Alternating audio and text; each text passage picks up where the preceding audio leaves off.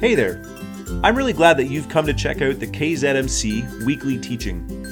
My name is Ryan Yancey and I'm the lead pastor. KZMC gathers together for worship every Sunday morning at 9:30 a.m. in person. You can also join us by our live stream available on YouTube. If you're from the area and you're not already connected to a church, we'd love to have you come join us. You can find the full details at kzmc.ca. It's my hope and it's my prayer that God will speak to you through this teaching. May you have a marvelous day.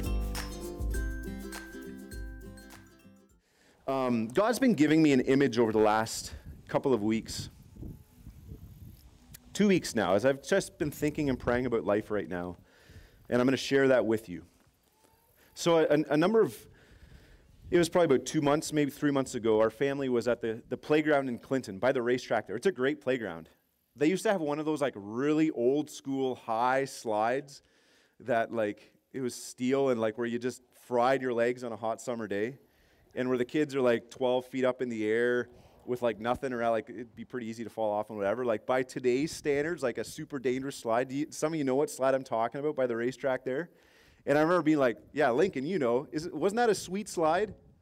I remember thinking this is awesome that they still have dangerous slides like this around. We're bubble wrapping our kids. I'm so happy that there's this slide here. Anyway, they replaced that slide with now a really nice, much safer, but really nice playground. That doesn't matter. I don't know why I'm telling you that. But that playground, we were there a few weeks back, and we're sitting there at the picnic table, and we look, and there on the ground are some garbage left over from what was an intimate encounter that had been used. And our kids are running around, running over top of this is disgusting.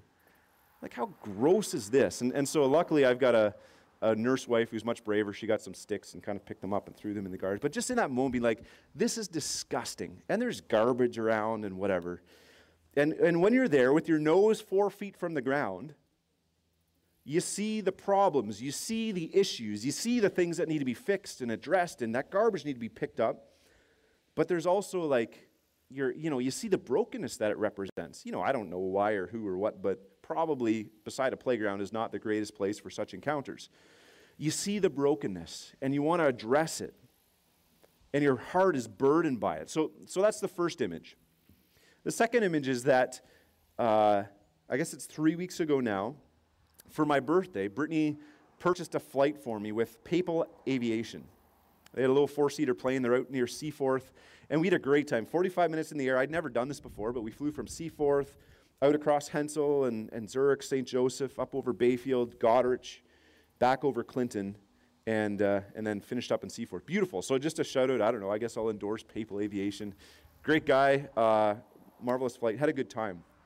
And what struck me was we flew over that same playground in the plane, and you could see the perfectly formed racetrack and the baseball diamonds in the middle with the red dirt and the nicely cut green outfields, and we could see the playground, and it looked beautiful. It just looked perfect. And it fit with kind of the sense with the whole flight.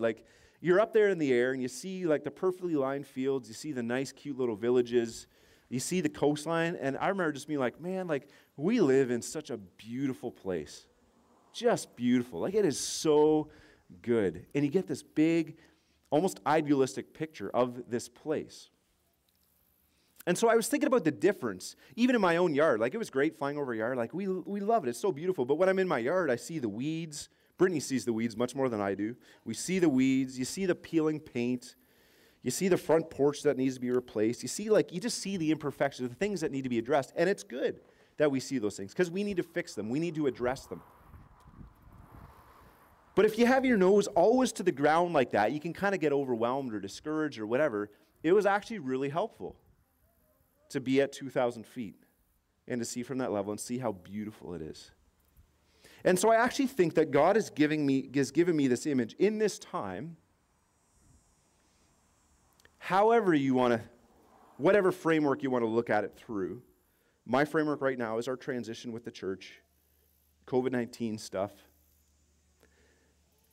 God's given me this image to guide me. I want to share it to you as possibly to guide you. It's so easy in life when things are unsettling to have our nose only at 4 feet. I'm aware of the things that the challenges that we're facing, whether it's in our families, in our communities, in our workplaces, in our churches related to COVID. I'm aware of the things, the concerns that we have about the future of the church. The things that we look at and, well, this isn't working and we need to address this and this and that. That's not a bad place to be. But then God also invites us to come up to 2,000 feet and look over our lives and look over this church and see how good and how beautiful it is. To see what God has done over the decades in the same way that those farms and those villages have been formed over decades and look beautiful now. To see that with our lives and our church. To see this as a community of people who love Jesus and care for one another so well. To see the ways in which people are serving and leading, the fruit in people's lives that I see, the ways that you've shared your stories with me and with one another. This, what we have here as a church community, is beautiful. And it's good. God has directed it. God has guided it over decades. And whatever way, shape, or form, God will continue to guide it because He is faithful. He has always done that. He is doing that now, and He will continue to do that. And so what God has just said to me in this season, to actually intentionally in these next 5-6 weeks for me to kind of take that 2,000-foot view. And maybe that's helpful for yourself as well. That doesn't mean that it's really helpful to have a nose at 4 feet, but too often I only have my nose at 4 feet, 3 feet, 4 feet, and not at 2,000 feet. So I don't know if that connects with you, but I feel like that's what God's calling me into in this season, is to look from 2,000 feet, to see God's faithfulness and the beautiful things that He's done, and then that giving us the courage to step through this next little while. So I hope that is helpful for you. This morning we're looking at the story of the spies in Canaan. Centuries earlier, God had promised a section of land to the Israelites. He had promised it to Abraham, the father of the Israelites. And now they were there. They were on the doorstep of the promised land of Canaan. This beautiful land where they would prosper and thrive and learn what it means to be a nation under God, to be used by Him to bless others. They were there. They'd been delivered from slavery in Egypt. They'd wandered through the desert. They'd celebrated. They'd been given the law, the 10 Commandments. Now they were on the edge. They'd been given the worship system, the tabernacle. They were on the edge of the promised land. They were ready to go. And so they appointed spies to go into the land. And Moses instructs them. Chapter 13, verse 17 of Numbers. Moses instructs them. He's got all kinds of questions for them. It actually reminded me of Grace went away for overnight camp this summer at U-Turn Ranch in Tavistock. And she got back, and we're happy to see her. And we're just like peppering her with questions. Did we ask a lot of questions when you got back? Yeah, we're like, what did you have to eat? What were your friends like? Did you get to ride the horse? Did you tip your canoe? Did you all these, just peppering her? What time did you fall asleep at? Whatever, right? And that's almost like just that peppering of questions is kind of what we see with Moses here. He just peppers these questions for the spies before they go out. He says, go up through the Negev and into the hill country. See what the land is like and whether the people who live there are strong or weak or few or many. What kind of land do they live in? Is it good or bad? What kind of towns do they live in? Are they unwalled or fortified? How is the soil? Is it fertile or is it poor? Are there trees in it or not? Do your best to bring back some of the fruit of the land. So he peppers them with these questions, getting them ready to go. And so they go off into Canaan, 40 days, cruising around in the land. I wonder what that was like, if they just walked in bold daylight or if they had to be really sneaky, if what they did to blend in. But they cruised around the land for 40 days. I know when we get to these stories with our kids, we've got a marvelous book. If you're looking for something great, the Action Bible. So if your kids or grandkids are into Marvel Comics, the illustrator for the Action Bible has been a graphic designer, illustrator for Marvel Comics. So it's like really, really well done. It kind of looks superhero-ish. And so we got this Action Bible, and it goes through a ton of stories in the Bible. So if you're looking for a great resource, I can't recommend the Action Bible enough. So we get to these stories. We're talking about spies, and I can tell, like, the kids, they're just leaning in. Like, this is like, okay, Jesus fed the 5,000, like, whatever, right? Like, we got spies here. This is exciting. So just imagine, like, we kind of gloss things over, like, oh, yeah, okay, some spies might. Like, this is espionage. This is big stuff. So they send the spies for 40 days. And I invite you to read the text with me. Numbers chapter 13, verses 26 to 33, if you can turn there. Numbers chapter 13, starting at verse 26.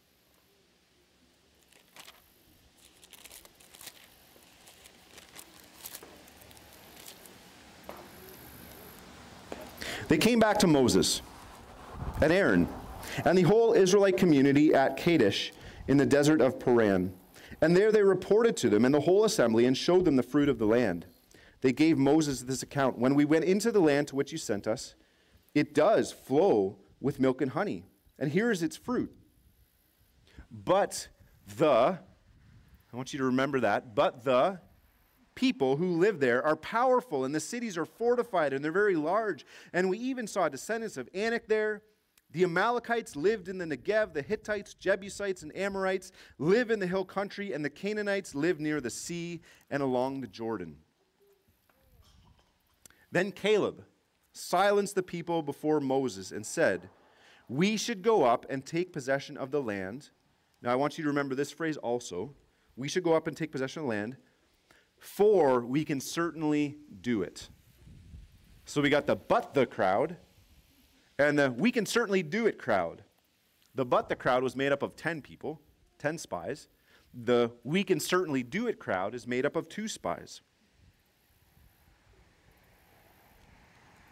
But the men who had gone up with them, they said, we can't attack these people. They're stronger than we are. And they spread among the Israelites a bad report about the land that they had explored. They said, the land we explored devours those living in. All the people we saw there are great size. We saw the Nephilim there, and the descendants of Anak come from the Nephilim. We seem like grasshoppers in our own eyes, and we looked just like that to them.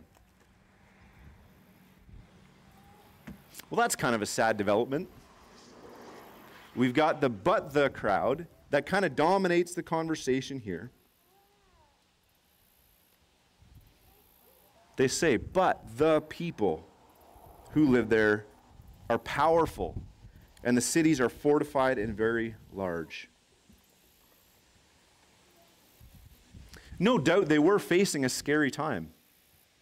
They lived in Egypt, they were rescued in a miraculous way, and now they were in the desert, and God had provided for them in some neat ways, but this was a scary time. God was inviting them to take a really big step into the next season for them.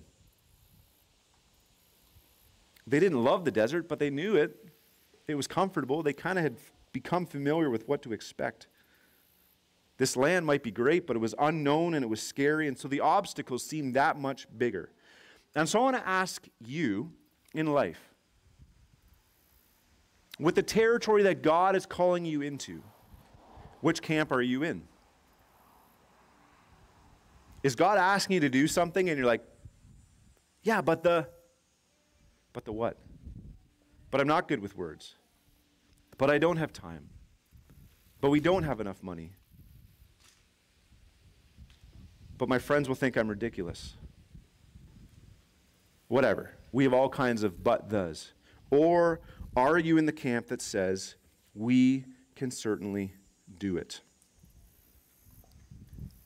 With the challenges you face in life. Maybe, we have friends this weekend who are dropping their kids off at college. I've not been there. I remember it blew me away when my parents dropped me off. I'll never forget my dad just like sobbing and seeing firsthand the depth of his love and care for me. Like I'd seen my dad shed a few tears over his life. I'd never seen him sob. He was just like sobbing when they went out the door. Just seeing, like it was a neat moment. And it makes me think of that in those instances for him and for our friends who are dropping off kids at college. Are they in that spot of being or are they saying, we can certainly do it? Maybe in the midst of COVID stuff, you're saying, or maybe you're saying, we can certainly do it. Maybe God's asking you to step out. Maybe it's something as simple as God's been nudging you. Your neighbor's struggling with some relational stuff, or maybe your neighbor's struggling with health stuff, and God's like, why don't you go over there and pray for them? Is your response, no, but I've never done that before. They're going to think I'm weird, but I don't have the words, but I'm not spiritual enough. Or will you respond to God's prompting and say, we can certainly do it? What do you think enabled Caleb and Joshua to have such confidence in the face of uncertain future? What do you think it was? I think it's because they had the perspective of being at 2,000 feet and not their noses at 4 feet. They saw the obstacles ahead of them, some really big, scary people with fortified cities, but that's not all they saw. They saw it from the whole big picture. They had seen God deliver them from Egypt. Like he parted the Red Sea. Like, how could you not be overwhelmed by that? And just that your confidence grow. They'd seen God give them manna. They'd seen God provide water from a rock. They had seen God provide quail in a surprising fashion. They had seen the mercy and the graciousness of God over an extended period of time. I think that's why they could say, we can certainly do it. And yet, I don't know, like I'm often like those 10 spies. Like I forget about that stuff. I forget about the way that God's provided for me in the past. I forget about how God has never failed. I'm just like, yeah, but and I'm fixated on the obstacles and I'm saying,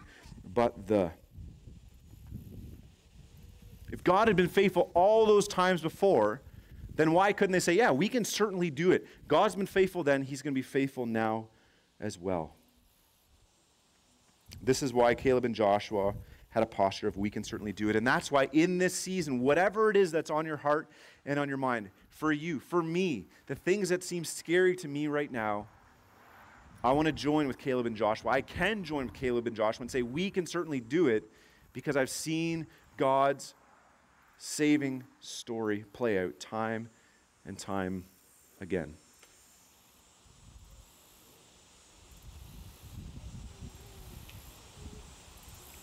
I had just an interesting instance. I had a conversation with Phyllis, and we were talking about Jill. Jill's back. I got Jill's permission to share this. Jill was over for a place for dinner on Friday, had a great conversation, and we were talking about how, like, oftentimes, like, you know, there's this thing of, like, putting mission workers on this, like, pedestal, and, like, to us, like, Jill's just this, like, incredible saint because she went off to Thailand, whatever. We're having this conversation, and sometimes people can do that with pastors a bit. Like, that's just not the way it is. Like, we're just normal people with our own struggles and whatever, and we don't want to do that. We want to honor, but not be like, oh, yeah, like, look at this. And now I'm going to go a little bit against that by saying, just acknowledging Jill's faithfulness. And the sense that Phyllis was telling me about how when Jill was a little girl, she didn't want to grow up because she didn't want to move out of home. And then there was a point where I was like, well, maybe I could, like, build a house next door or on the street. And then, well, maybe I could, like, move in with grandma here in town at some point. And there were these little steps, but this big obstacle of, like, I could never go somewhere crazy. Like, I just want to be at home because this is safe and this is comfortable. This is my wilderness where it's just what I'm familiar with. And then God invited her into the promised land for her life, which was to move to Thailand. And it would have been so easy to be like, I don't like the heat. I don't like the food. I'm not good with A, Y, Z. But I like structure and order and planning.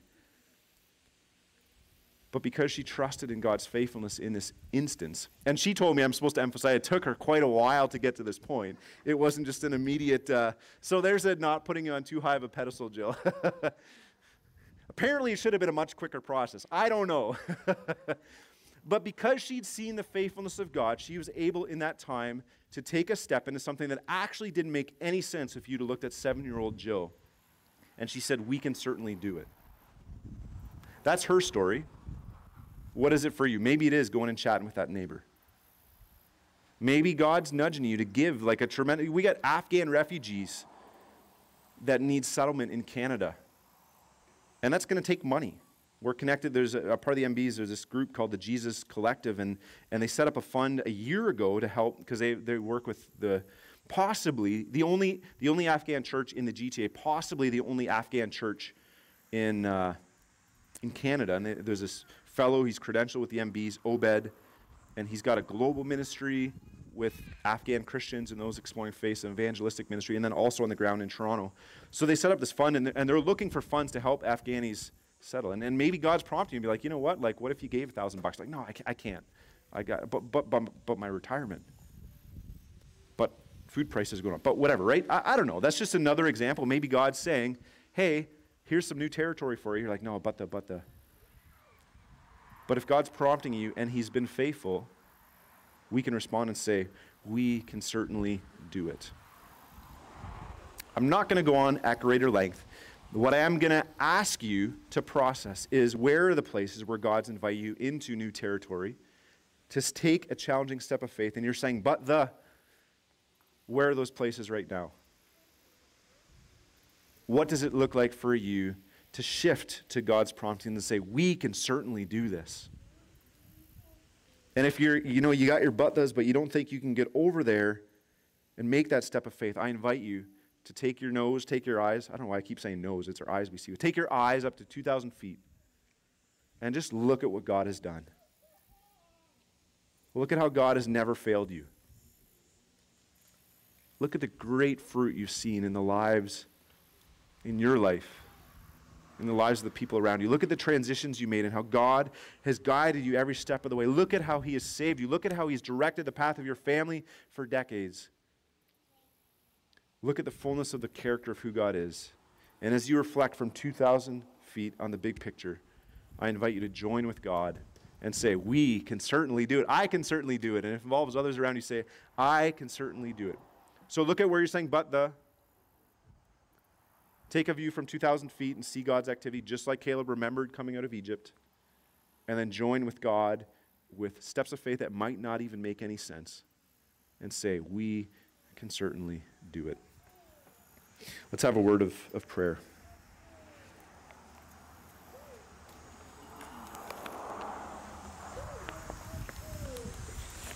God, these things are really easy to say from a little podium in the sun on a Sunday morning when people are expecting a sermon. They're really hard to do. We confess that in our sin and brokenness and our lack of trust. These things are hard to do on Monday morning or in 3 weeks from now. It's so hard. And so with that, God, we acknowledge that we don't have the capacity within us. We need you, Holy Spirit, to fill us. We need you to minister to our hearts. We need you to draw our minds and our hearts back to that 2,000-foot view, back to how you've guided us, back to how you've been good, back to how you've saved us. Guide us in that, and we pray that you'd fill us and give us what we need.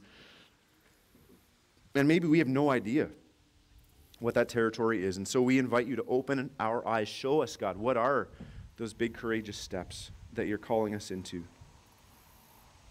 Thank you that we live this wild ride not on our own as individuals floundering about, but we live as those who are carried by you, who are known by you, walking according to your plans. And so we offer ourselves to you, and we just say we're excited. We're excited to see what you will do when we join with you and say, we can certainly A, Y, or Z. Guide us, God, we pray. We love you. Thank you for the warmth of the sunshine today. Thank you for these people. Thank you for who you are. Amen.